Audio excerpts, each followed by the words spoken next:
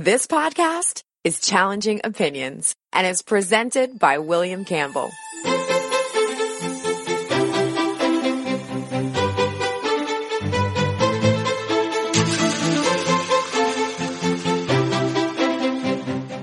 Thank you for downloading the Challenging Opinions podcast from March 30th, 2020. With everything going on, it might be hard to remember that there are other things going on. In this podcast, I challenge a resolute anti-abortion campaigner about the underpinnings of his views.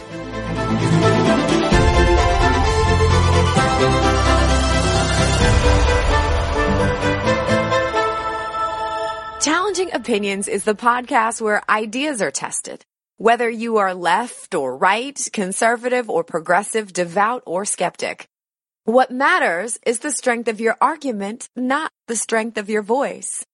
Coming up in a few minutes, but a very simple program that could perhaps be extended to protect unborn children would be paid maternity leave, and the United States is the only developed country on earth that doesn't have paid maternity leave. We could argue all day about who gets paid what and how much they get paid and all of those things, but that doesn't justify killing a human being. I absolutely agree. Let's suppose you're right.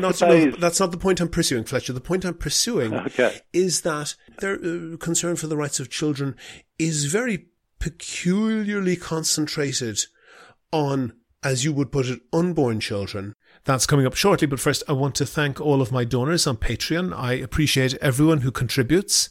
Patreon is a system that allows people to donate $1 or $2 per podcast or per month, and that helps me to devote more time to research and finding interesting guests. And if you think that you could do the same, there's details on the website and at the end of the show. Father, abandoned child, wife, husband, one brother another, for this illness seemed to strike through the breath and sight. And so they died, and none could be found to bury the dead for money or friendship. Members of a household brought their dead to a ditch as best they could, without priest, without divine offices.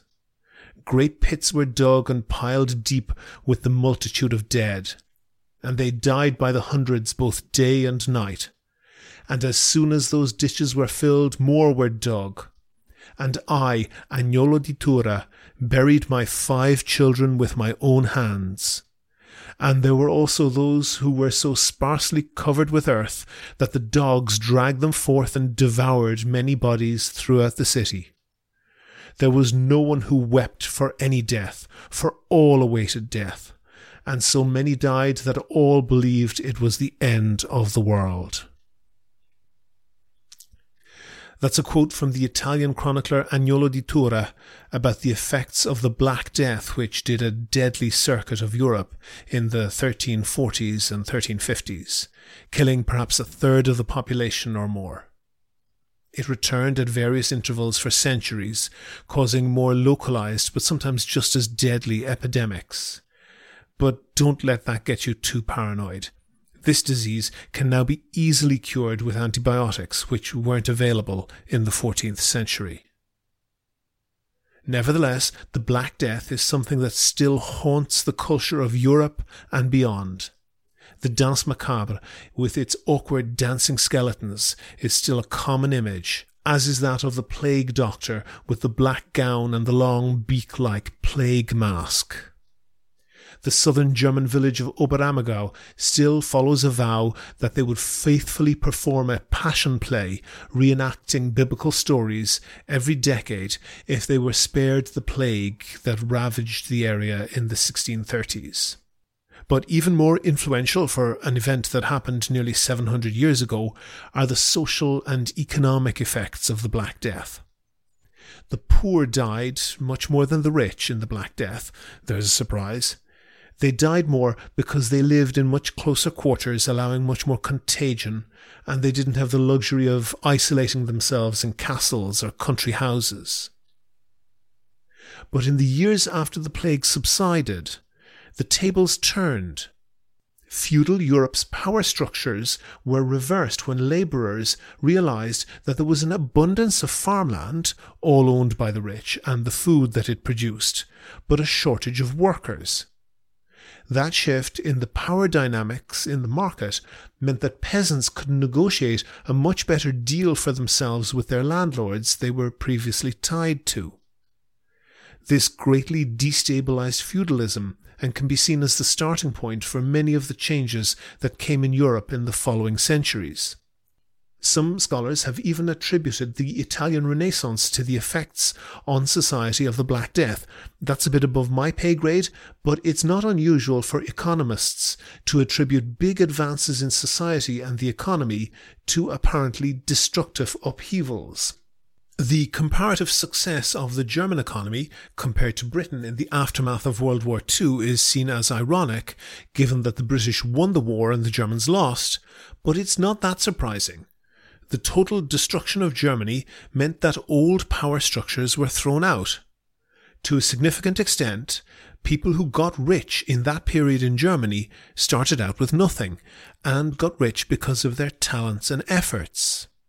In Britain, whose class system was not disrupted by defeat, you got rich if your parents were rich. That meant that enterprise was rewarded in Germany, stagnation was rewarded in Britain. Not so surprising that Germany did better. It looks like we're going into another upheaval now, hopefully not nearly as dramatic, but even if the pandemic fades quickly, there are likely to be lasting effects. An obvious one is the demand for healthcare reform in the United States.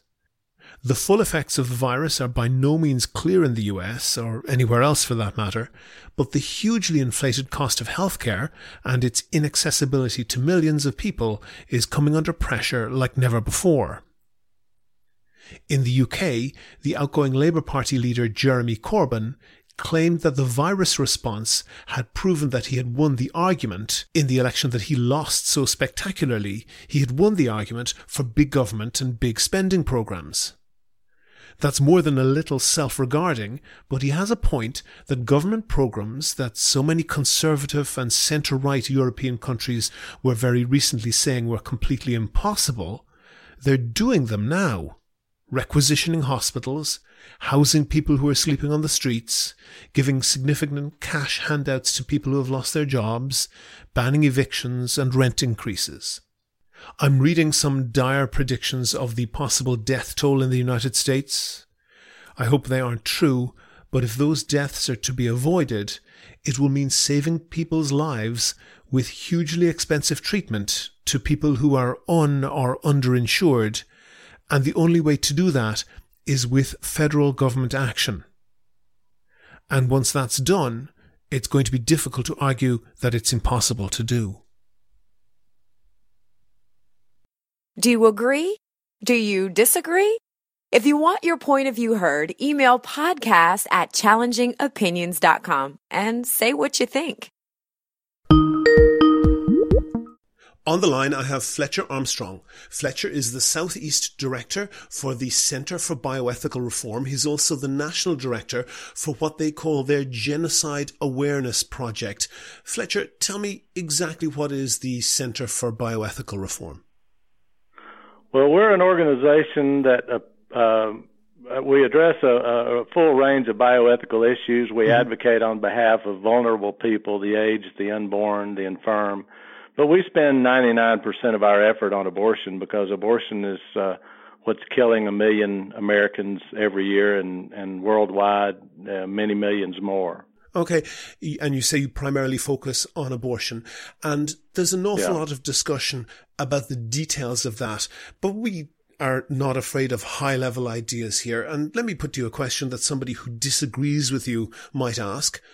What gives you the right to impose your morals on others?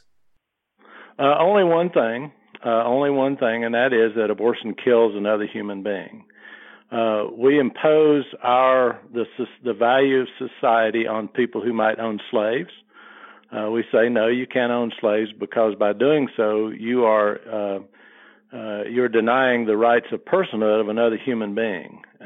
So societies exist. I mean, one of the key functions of government is to protect the weak from the people who would exploit them. Mm-hmm. And we think that's irrational. That's something the governments ought to do. Civilized societies ought to protect their weaker members. And if the unborn child is a human being and deserves rights of personhood in the same way that you and I deserve rights of personhood, then society doesn't have just a right but an obligation to protect those rights. That's what America was founded on. Fletcher, there was a really important word that you said in that last sentence there, and the word was if. If right. a child or a fetus or a zygote before birth right. is a person. And I think that whole argument hangs on that. And one of the reasons why this is perhaps more difficult than a lot of other arguments is because a lot of the major moral culture war type conflicts, particularly in the US, are essentially individual rights versus society rights. And one expression of that might be, do gay people as individuals have a right to get married over and above the right of a society to say that that can't happen? And that can be seen in very many other debates, not least Medicare for all, not least many others. But this argument is different, in my view, because it's not a conflict between individual rights and society rights, but it's a conflict between what one side views as the individual rights with what the other side views as individual rights. That's to say, one of what you would call the unborn child, and on the other side, what the people would say is the woman's rights. Can you accept that paradigm? I think so, and I think, but your two questions, though, kind of conflicted with each other, because your first question is, why do I have the right to impose, why does society have the right to impose a set of morality on the rest of society? That's a settled question. We have always thought that society had the right to impose morality on individuals who might do things like commit murder, own slaves, rape, steal, sure, but that's fraud, that's all all predicated. But Fletcher, that's all predicated on the, as you would put it, victim of that behavior being regarded as a human being. Yeah, what I'm saying is the question is not, does society have a right? The question is the unborn child a human being? Yeah, that's everything hangs on that, really, doesn't it? That is the question. That is the question. That's really good. Okay, so then my question for you is, you're clearly someone who wants abortion to be illegal. Would that be in all cases with no exceptions? Well, if the mother's life is in danger, we always have said that abortion should be permitted. Okay. Pause that. I'll put a pin in that and we'll come back to that. Aside from that, would you say abortion should be illegal in all cases? In all cases, other than that, abortion unjustly takes the life of another human being. We don't see any reason that if the unborn child is a human being. Yes. Okay. What should the penalty be then for a woman who has an abortion? None. The penalty should go to the doctor who does it. Women who have abortions, they've been lied to, they're frightened, they're being pressured, they're under immense pressure all of them? We don't really fully understand. All of them? You can't parse it out like that. No, women, but surely there are some women who have an abortion who are fully aware of. Are you saying there are no women at all? Yeah, okay. And what should the penalty? What should be the penalty then? Hold on, Fletcher. I want to tease this out. We'll do it step by step. What should the penalty be then for a woman who is fully aware, is not being pressured, is not being lied to? A woman in that circumstance who has an abortion, what should the penalty be for her? We believe that abortion, the penalty should be to the doctor who performs abortion, not to the woman. That's 100%. That's what our organization believes. That's what I believe. We should penalize the doctor who performs abortion. When abortion used to be illegal in the country before, that was how it was done. We penalized the doctor who did it. Pause with that, because I want to put a pin in that, and I'm going to come back to that as well. But then I just want to get a clear definition of abortion. Do you view any interruption of pregnancy from conception onwards, or do you have some later time that you would regard that as an abortion? From the moment of fertilization, when the egg and the sperm come together and form a new human being, we believe it's morally wrong to kill a human being at any stage of development, born or unborn. What I'd put to you then, Fletcher, is that there is a grey area that goes from very white to very black, but there's a large area of grey. And I think everybody knows that there's a large area of grey. And I think indeed also you know that there's a large area of grey. Because nobody really believes that having an abortion is the same as murdering a person. Not even the strongest of anti-abortion advocates such as you, because you're saying that a woman who has an abortion should not suffer any criminal penalty, no matter if her state of awareness and her complicity, as you might see it in that, is total. Nobody would say that for any other case of murder. If, as you would see it. You can debate who's guilty and who's complicit and the level of guilt and all of that. I want to examine what you said, Fletcher. I want to examine what you said, because you said that really almost... I'm telling you. In no circumstances should the woman suffer any penalty. And indeed, that is very different to any other way in which a murder, as you might see it, would be prosecuted. Surely you there are acknowledging that that abortion is not murder. I know I'm not acknowledging that at all. But you're saying it should be treated completely differently.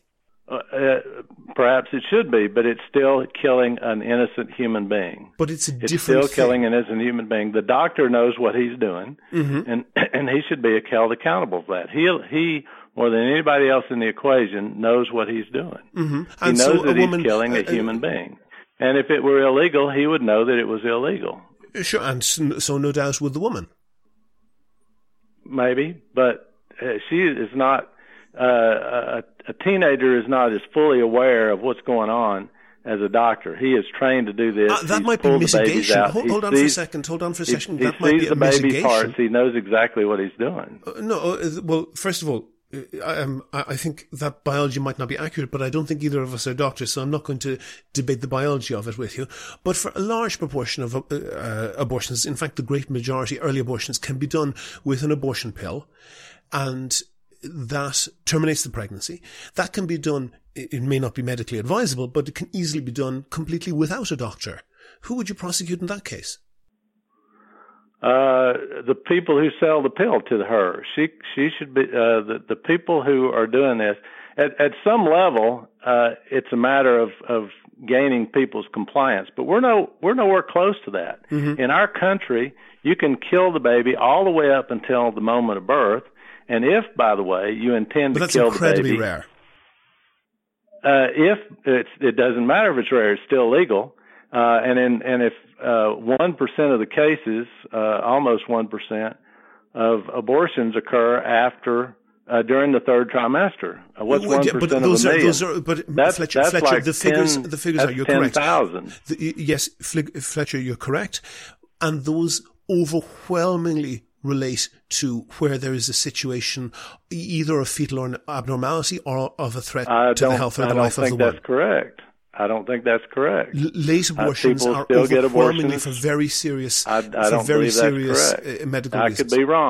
I could be wrong, but I don't believe that's correct. I will get that reference and I'll put it in the show notes for the podcast. Pause, Fletcher. I will make sure that you get your point across. But I want to make sure you have my question.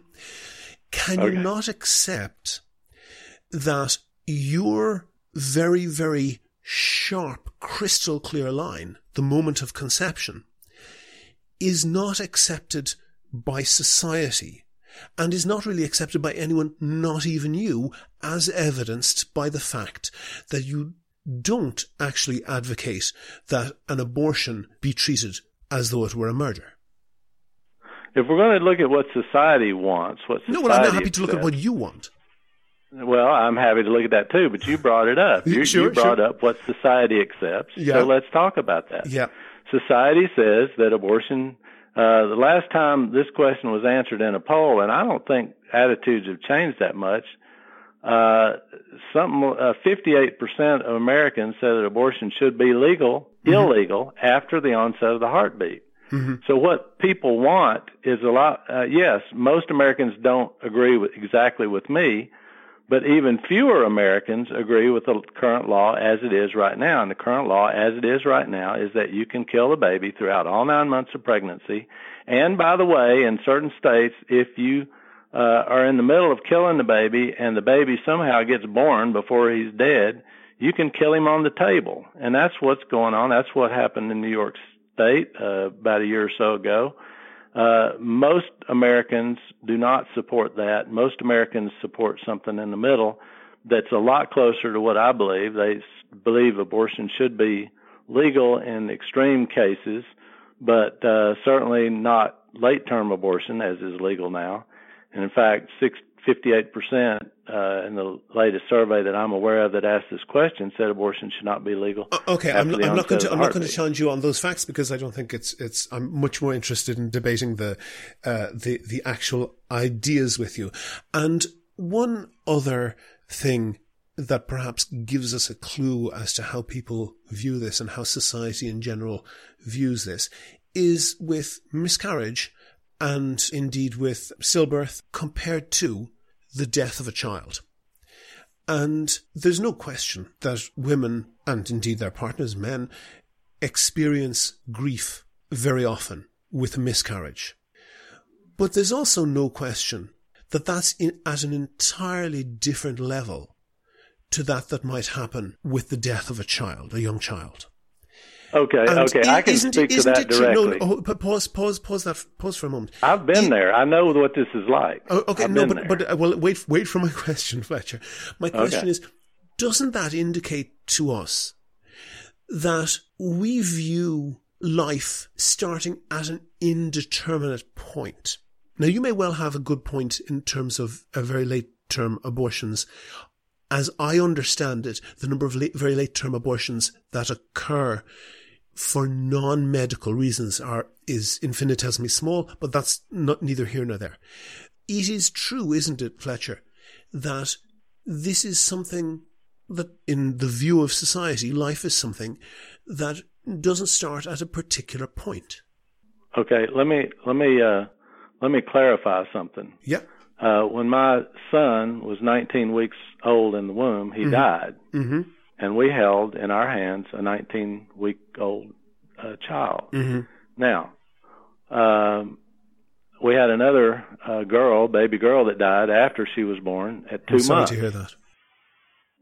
Well, it was a bad time, but these things happen. That's part of life, is that we don't live forever, and some of us get very long lives and some get very short lives. Mm-hmm. I have another son who's now 30, and I looked at my 2-month-old, and she died, and I didn't feel the same amount of grief for her as I would if I had lost a teenage son. Why? Because I know the teenage son more. I've spent more time with the teenage son. I have more invested in the teenage son. Just like when I read in the paper, some child died across town that I didn't know. Mm-hmm. I'm not going to feel the same level of grief for that child as I would for my own teenage child. But that doesn't mean that other child is less of a human being. It doesn't mean that Grace was less of a human being than Chad. It doesn't mean that Jonathan was less of a human being than Chad was. I just knew Chad better. And it would have been, unfortunately, he's still very much alive. I'm very glad to hear that. I'm sorry for your loss on that, and I don't want to personalize it to you. Well, I'm not taking it wrong. I'm not saying you shouldn't. I'm just saying that I have a personal experience talking about this. I don't mind talking about it. Sure, it's been a long time. It's been many years. But the level of humanity doesn't depend on what one of us thinks of a person. I understand. Your humanity doesn't depend on whether I like you or not. It doesn't depend on that. It doesn't depend on the relationship that I have with you. Fletcher, hold on for 1 second. There is more recent, the most recent research would indicate that a far higher number of pregnancies end in miscarriage than was previously believed. Something up to 40% of pregnancies, that's to say post-fertilization, end in miscarriage spontaneously. And clearly, the later the miscarriage, early miscarriages can potentially not even be noticed by the woman. and I'm trying to look at not your particular individual circumstance, but just how society views it in general. And if somebody you knew had a miscarriage, maybe they've been trying for a baby, it wouldn't be a terribly insensitive thing to do, to put your arm around them and say, I'm sorry about that. You can try again. I'm sure you'll be able to get pregnant and have a baby soon. That would be quite a normal thing to say for someone. But if somebody if somebody had a child who died, and you did the same thing, you said, I'm sorry for that, and sure you can have another one, that would be entirely insensitive. And I'm just trying to tease out the point with you that as a whole, society views a baby as an entirely different thing. And you use the word baby, which is, you're entitled to do it. It's used colloquially, but it's not medically correct for a fetus that is at an early stage. We'll call him a human being. I say it's a child. If you don't want to call it a baby, we can call it a child or a human being. Well, I don't want to get hung up on the vocabulary. What I'm really asking you isn't well, that... you just did. Well, no, I am trying to point out the variation in that and get past that, because I'll have 100 people who will be sending me emails saying, I said the wrong word. So I'm just trying to say there isn't really an agreed word. So I'm just trying to... It won't be me, but that's fine. Maybe not. But my point is that the position that you take of life starting with conception would indicate that something in the region of 40% of all human beings are never noticed by any other human being. And B, that's just a much harder, cleaner line than society as a whole accepts. That is true, isn't it? I'm not sure I understand the question, but this idea of drawing a line, 150 years ago in this country, we drew lines based on skin color. And we said that people on that side, the other side of the skin color line, was property, and you could own him. He was black. But every time that people draw lines between people who must be protected, whose rights must be protected, and people whose rights may be violated, the people always drawing the lines, the people who draw the lines, always put themselves on the protected side of the line. And the people who are on the other side of the line that they say can be exploited are either people who are in our way or have something that we want. So we will... let's go with that. Let's go with that idea, Fletcher. Let's go with that idea. And you say people who should be protected. And as I'm sure you know better than most people, there's a massive anti-abortion movement in the United States. There isn't a equivalent movement for children who are alive. There are children who are in child protective services who are suffering horrendously because nobody's bothered to fund it well enough or to make sure it's well enough managed. There are children who are literally dying because of lack of basic health coverage. There are children who suffer incredible abuse with the indifference of a great number of people. Can you see that level of, that contrast between the enormous anti-abortion movement and the only very slight concern for vulnerable children doesn't speak well, does it? Okay. All of that's what you just said is entirely false. We have total government programs. I won't say they're totally well managed. I won't say they're all doing that. They're making life perfect for every other person. But we have programs in place to protect and serve the needs of other classes of citizens. We don't have hardly any government programs that protect and serve the needs of unborn children. And if there's a child who's being abused in next door, okay, the solution to that is not to go find an unborn child and kill an unborn child. You can't kill an unborn child and think that somehow makes the life of a born child who's being abused any better. That's ridiculous. No, that is true. But a very simple program that could perhaps be extended to protect unborn children would be paid maternity leave, and the United States is the only developed country on earth that doesn't have paid maternity leave and has barely any maternity leave at all. Well, we could argue all day about who gets paid what and how much they get paid and all of those things, but that doesn't justify killing a human being. I absolutely agree. Let's suppose you're right. That's not the point I'm pursuing, Fletcher. The point I'm pursuing is that does tend to bolster a suspicion that the people who say they are against abortion because they're concerned for the rights of children, it's when you see that their concern for the rights of children is very peculiarly concentrated on, as you would put it, unborn children, that tends to undermine faith in that particular argument, doesn't it? We have a word for that. It's called ad hominem. It's an ad hominem attack. No, it's not. No, you're missing. In that case, Fletcher, you're misunderstanding the word ad hominem. You cannot justify killing an unborn child, so you look at the people who advocate protecting unborn children and see something that you say they're doing wrong, and you want to talk about what they're doing wrong. No, you're misunderstanding what I'm saying in that case, Fletcher. Fletcher. What I'm saying is that their motivation doesn't seem to be what they're claiming it is. Well, but that's still an ad hominem. It still doesn't answer the question of whether it's okay to kill a human being. Correct. It doesn't address that. Where do we draw the line between human beings that we may kill? You're correct that it doesn't address that, but it does tend to undermine the argument nonetheless. I don't think it does at all. It does at all. I don't study your life. I don't know what your beliefs are, and I don't try to pick them apart because that has nothing to do with the question of whether it's okay to kill a human being or not, and which human beings may we kill, and which human beings must we protect. We can have the discussion about that without looking at somebody else's motives and saying, oh, well, you're only doing one thing, you're not doing 10 things. There are many injustices in society, and you can work on any one you want. If you feel like that there's one that you have a particular calling and that you want to advocate for, that's fine. I mean, I give money to other organizations too. I don't work at them full time because I'm only one person. But if you go to the American Heart Association, they're not doing anything about kidney disease.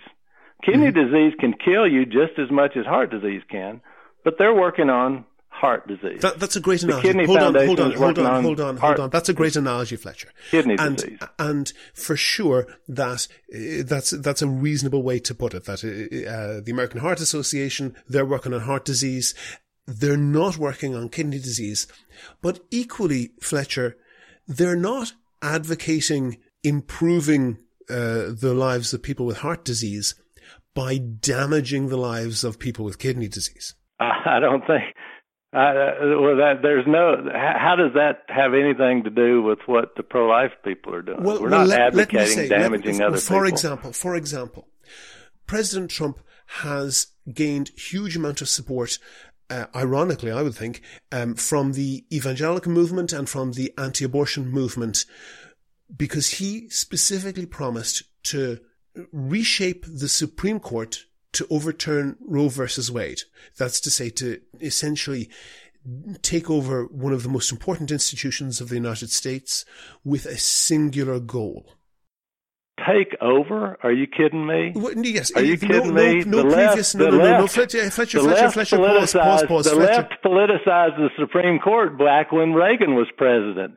I wasn't born just yesterday. The left politicized the Supreme Court a long time ago. Fletcher, my point is that President Trump, with great support from the anti-abortion movement, promised to select justices with the explicit aim of achieving a particular legal outcome. That is, I mean, you can support it or not, but it is true, isn't it?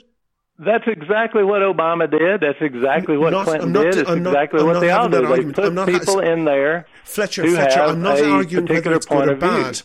Fletcher, I'm not arguing whether it's good or bad. I'm just saying that position is true. And here's the difference. Here's the difference. Overturning Roe does not make abortion illegal. All it does is puts the decision making back into the hands of the legislatures where it belongs. Yeah, There's nothing in the Constitution that says abortion should be legal or illegal. And those matters that are silent in the Constitution ought to be. The 10th Amendment says that when the Supreme Court The 10th Amendment says when the United States government has specific and enumerated powers, and any powers specifically not granted to the federal government belong to the states and to the people respectively. That's the 10th Amendment. There's nothing in the Constitution that allows the federal government to decide some of these questions.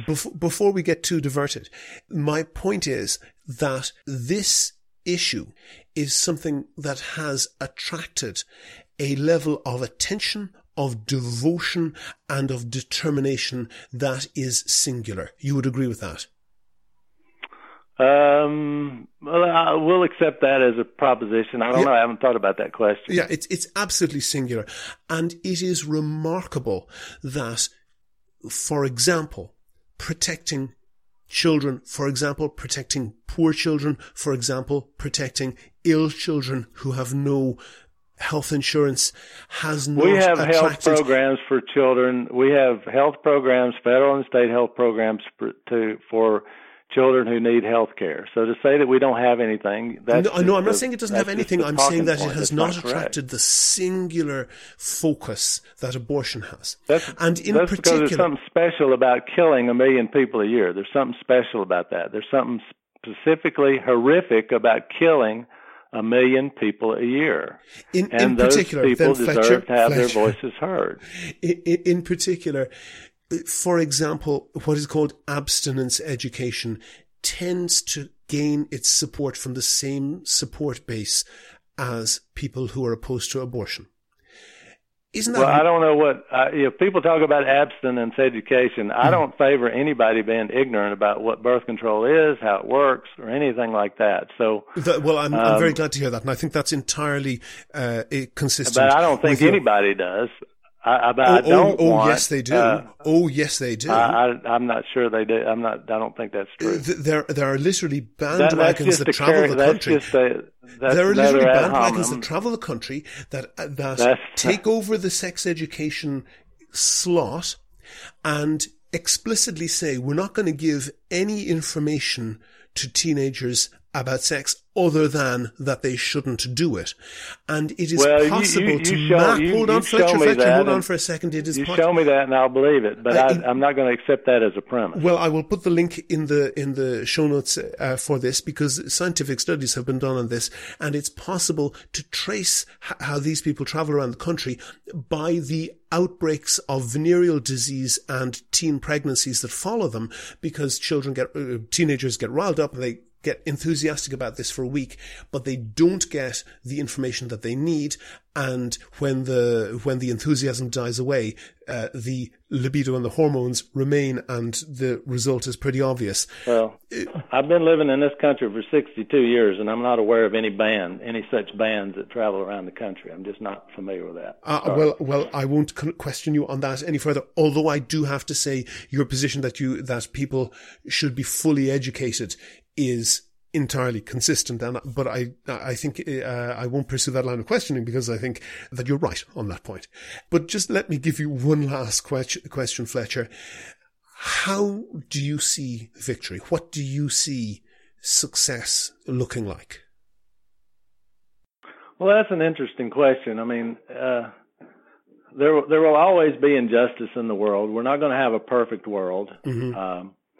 But so every time a baby's life is saved, and we hear from women all the time who see the results of our work, they see pictures that we display and they change their minds, and a baby's life is saved because they saw the truth that was being hidden from them by the abortion industry.